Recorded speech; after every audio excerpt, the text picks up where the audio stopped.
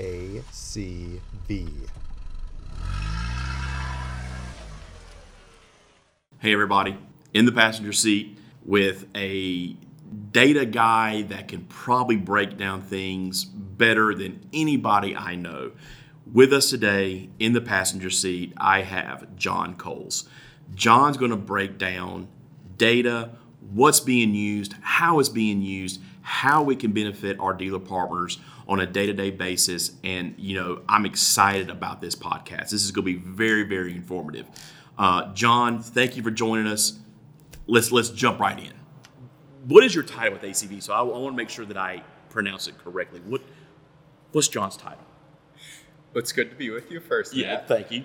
So my title is Senior Director of Data Science and Analytics. Data science. Data science in the car business, I thought I would never, ever hear, but it's getting more and more popular, right? Yeah. It is. So one thing I love about John is John's background. Okay. So where John came from to here is just phenomenal. So I want you to give a few minutes on what you did before you come to ACV, because I think it's just extraordinary. Sure. So first, I'm a proud upstate New Yorker. So okay. I don't know how much of your audience. No, we're good. We're good. Proud upstate New Yorker. But I grew up overseas. Okay. Lived in Indonesia for 12 years. Okay.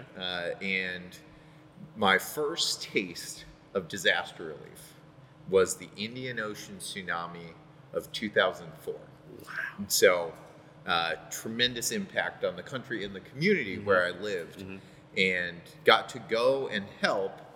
And I remember the moment when we were buying relief supplies and it cost more. Right. And then we were trying to figure out how to get it to all the families efficiently.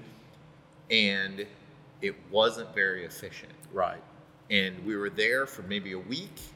And I came back, I was getting ready for college, and I said, there's got to be a way to use data to help people more effectively than what we're doing today. There's got to be a way to do it. Got to be a way. So fast forward through 9 years of school, bachelor's, master's, and PhD, really focused on how do you use data to efficiently and effectively help people. Gotcha. And papers that I published that I got to work on were how do you design Red Cross policies to equitably distribute aid? How do you help people with data efficiently? Right.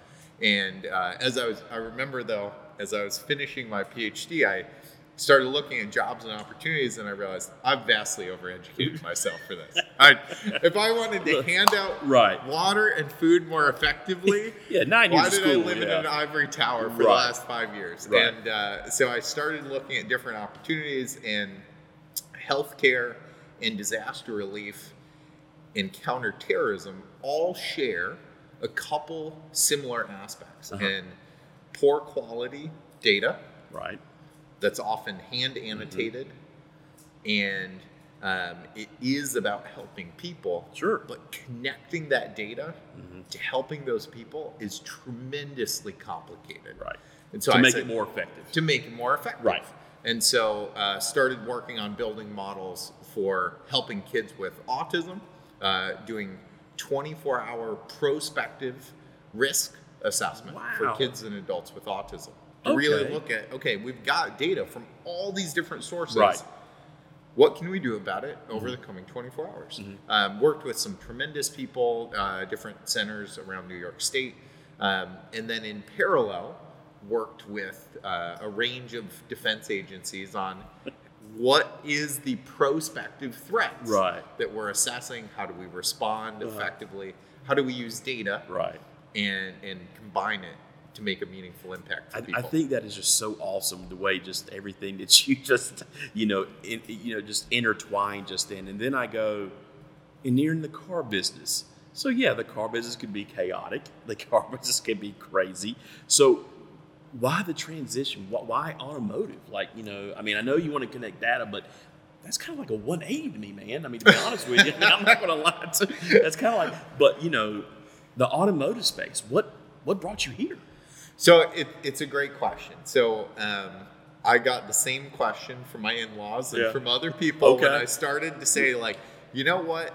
I love what I'm doing on the disaster relief, healthcare, I mean, that's what I'm thinking.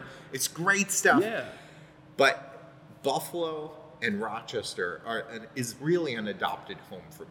So Okay. traveling, growing up overseas, coming from upstate New York, landing in Buffalo, where I did my undergrad and my PhD, met my wife here, and seeing just the number of friends and other people looking for opportunity. Sure. Yeah. When ACV Auctions was introduced to me, I started to see how it could be a spark, similar to if you look at Silicon Valley and Intel. Yep. It's called Silicon Valley because Intel made their chips there. That spark changed the landscape for innovation, entrepreneurship, jobs. Everybody went there. Everybody went there. And that intersection of technology and hardworking people, that digital and physical space connecting, I really saw a unique opportunity in ACV and in our community to change that. Yeah. And be that spark, be that tech unicorn. And you've been with ACV how long now? 4.5 years. 4.5 years. Yeah. So you have really seen it just spin, I'm not going to say out of control, but very like that tilt-a-whirl. You get on at the fair, it's going all around, everything like that, just insanely just how, well, I always tell people, John, that the automotive space is like a roller coaster, especially the past 4 years, right? So, and I don't like saying this, I've said it, COVID, right? Yep. COVID changed the landscape. How did COVID affect data? So I'm going to answer that question. Well, we can circle back to it. I want to circle back to it because part of what is unique about the automotive space. So ACV, I talked about ACV. What attracted me to the automotive space, once I started to really understand the caliber of the people that work in the automotive space, the number of people that work in this space in the United States, the way that mobility impacts the quality of life for people across the country. True. And that dealer partners need to do that more efficiently.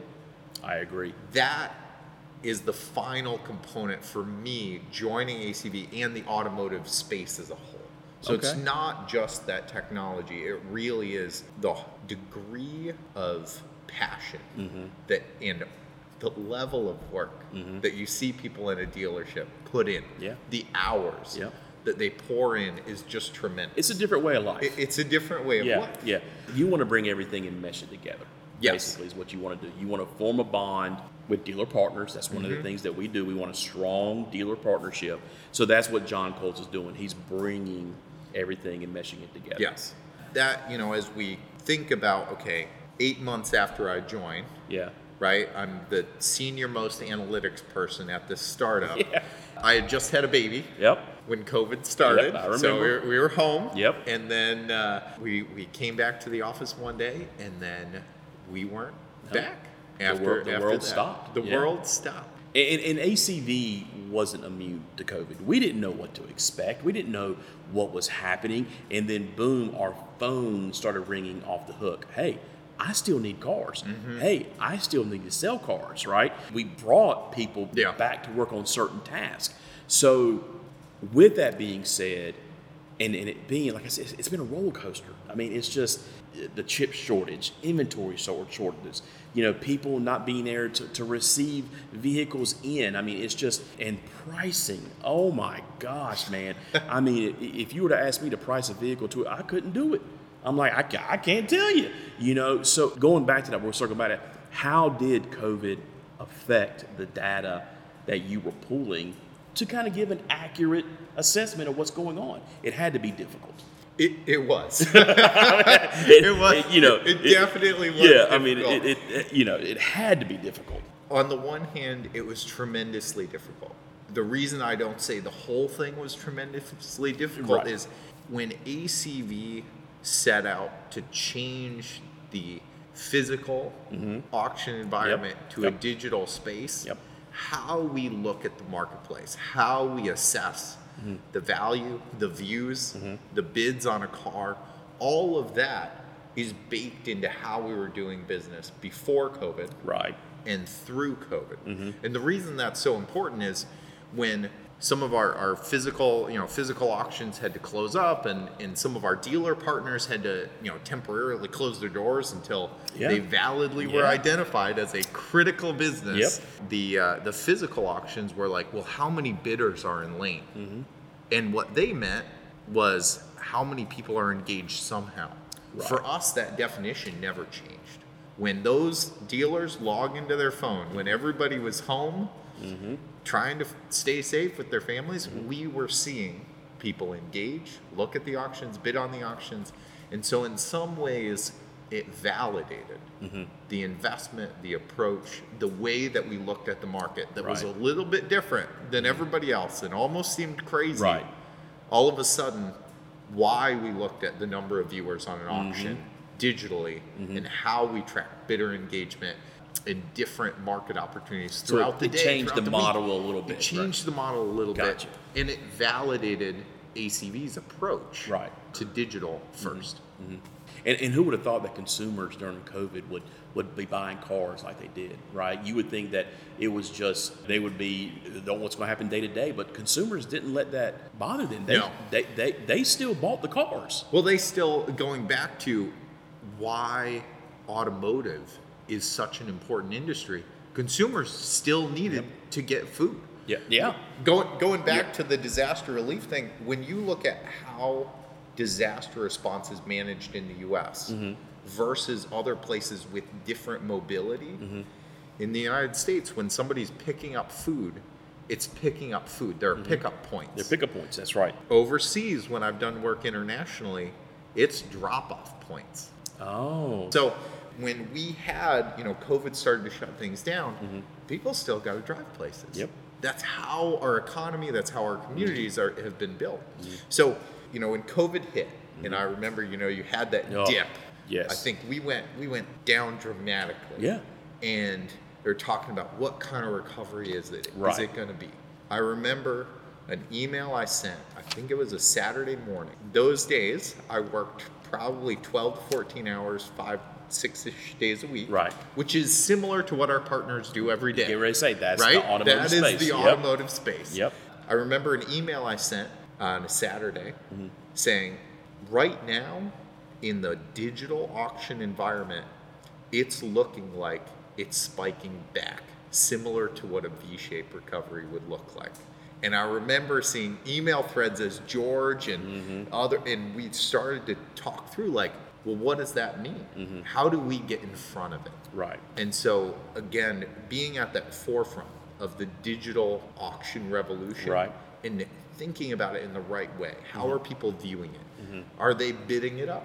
When is the value of a car increasing 1% week over week? Not a trailing number. We'll get into that. We'll get into that. Let's get into that. Yep. As those prices change week over week, what does that mean? Yeah. And how do we help our dealer partners get in front of it? Right. Better understand it, educate them, because listen, we know dealers are now incorporating more data. They are definitely pulling it more. They're definitely looking at the variations, what a car does here compared to what it's doing over here, right? And you also got geographical locations you got to look at as well. Oh, yeah. Each territory is a little different. So, let's talk about market. Let's talk about market gaps. Let's talk about how are we positioned to help those markets that are a little different, considered from the East Coast to the West Coast. They still have automotive space, but it's a little different, right? So how are we bridging that gap with the market? So for ACV, the way that we think about that car is similar to how you think about real estate. Okay. Right? Yep. I mean, location on the real estate side. Exactly. Those markets are so different. Yep. The quality of a vehicle. Yep. If you think about the Northeast, I'm a proud driver of a rust-imbued vehicle because I live in the Northeast. Yep. And so how you assess the condition and the value of that car is highly dependent on the location and also the format. How are you getting that in front of people? Yeah. Right? You go to a physical lane environment and you've got Joe who runs his cars green light at 10 a.m. every day. Every day. And when it's predictable, when it provides, a clear set of expectations in how it's run, dealers begin to gravitate towards that when they're great cars. On ACV, when we account for that location, not just the territory or the region, not just the rough segment of the country, what is the lot that it's sitting on today? Where has it been stored? Right. When was the last time somebody reconditioned it? All of that information combined with the usual year, make, model, all that, which is common, but you're going which is common, right? You gotta go a little bit deeper, and that is so important when you think about how quickly the market moves. Yes, because if you're buying a car all the way across the country and prices, last week prices went down 1.5%, I believe, on luxury and truck. Black Book just talked about this last week. I thought it was just truck, but luxury too, huh? Luxury and truck. And we were looking at that 2-3 weeks ago.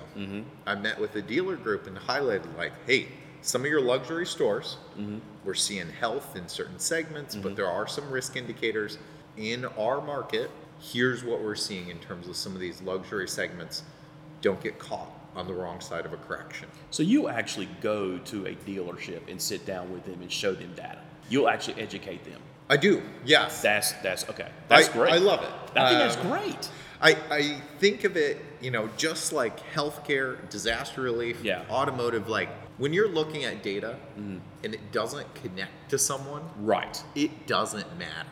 It's not going to resonate. It's not going to help. It's not going to help. No, it's not going to help at all. No, I love getting to spend time with our dealer partners. Love that. And with our teammates, because I have so much to still learn about this industry. I'm gonna tell you, I love our field teams. They are our foot soldiers, is what I call them. They are out there getting it. So let's go back to pricing. All right. Right. Let's go back to that, because that is something that everybody beats their head against the wall about. Right. Do you price it at this amount? Do you price it at this amount? I need this. I got to get this. The market, basically, like you said, tells you what the car's going to do. If you saw a 1.5% decrease in luxury trucks, then you got to make the correct adjustment for that.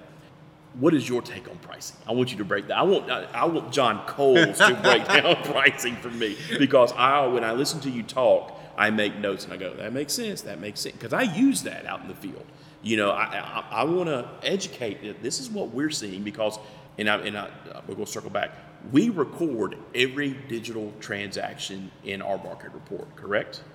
So just want to make sure that we get that recorded. So now I'm going to give it to you on the pricing. Break that down for me. So yes, every vehicle is included in the market report. And when we think about pricing, the key component is not what do you own it for? Right. It's what will it move for today? Correct. In the best location, the best auction environment possible, what will it transact for today? And then looking at, hey, we have adjusted that number for recent trends, and we're giving you directional indicators for upcoming trends. Here's what it will transact for today. Right. When you look at some of our dealer partners, the thing that I often hit on as we start to break down pricing is what you own the car for. Yes. Right. You've got to make it whole. I get it. Nobody wants to take a loss. Nobody wants to take a loss. I get it. A loss today versus getting caught on the wrong side of a correction. Yes. Or, right. You talk about COVID making it a little bit nutty the last couple of years. Very right? much so. My lovely rust bucket vehicle appreciated. So as it was rusting, it went up. It went up. It went up. It right. went up. It I went bought up. it, and then I could have sold that car and made money, probably. And made money. Yeah. After taxes. Yeah, after taxes. Right? Yeah. That world is gone. Yeah. And one of the things when I spend time with some of our dealer partners, you get a mixture of guys who've been in the used car business before COVID that are used to a vehicle depreciating. Sure. And some of the younger guys like myself who are entering this industry and learning and think, some weeks the value of a car will go up. Oh, absolutely. So I'll, play the odds, a little bit of roulette. Yep. The strike is over. Yep. We'll talk about that more. Talk about the that later. strike is over. Yep. There's more vehicles getting put on these lots. There's consumer engagement that's trying to navigate High interest tremendously rates. high interest rates. Yep. That car is going to depreciate at a more normal clip as we look to the years ahead. Yeah. John, I can't thank you enough for taking the time to speak with me today. A lot of information, a lot of great information, not only for our teammates, but our dealer partners as well. But like John said, if you have questions and you want to speak with John, reach out to your TM, reach out to your RSD. John's not afraid to get on the phone, right? So John, thank you again for taking the time. Check us out, acvauctions.com. Always there to help. And until next time, buckle up. ACV.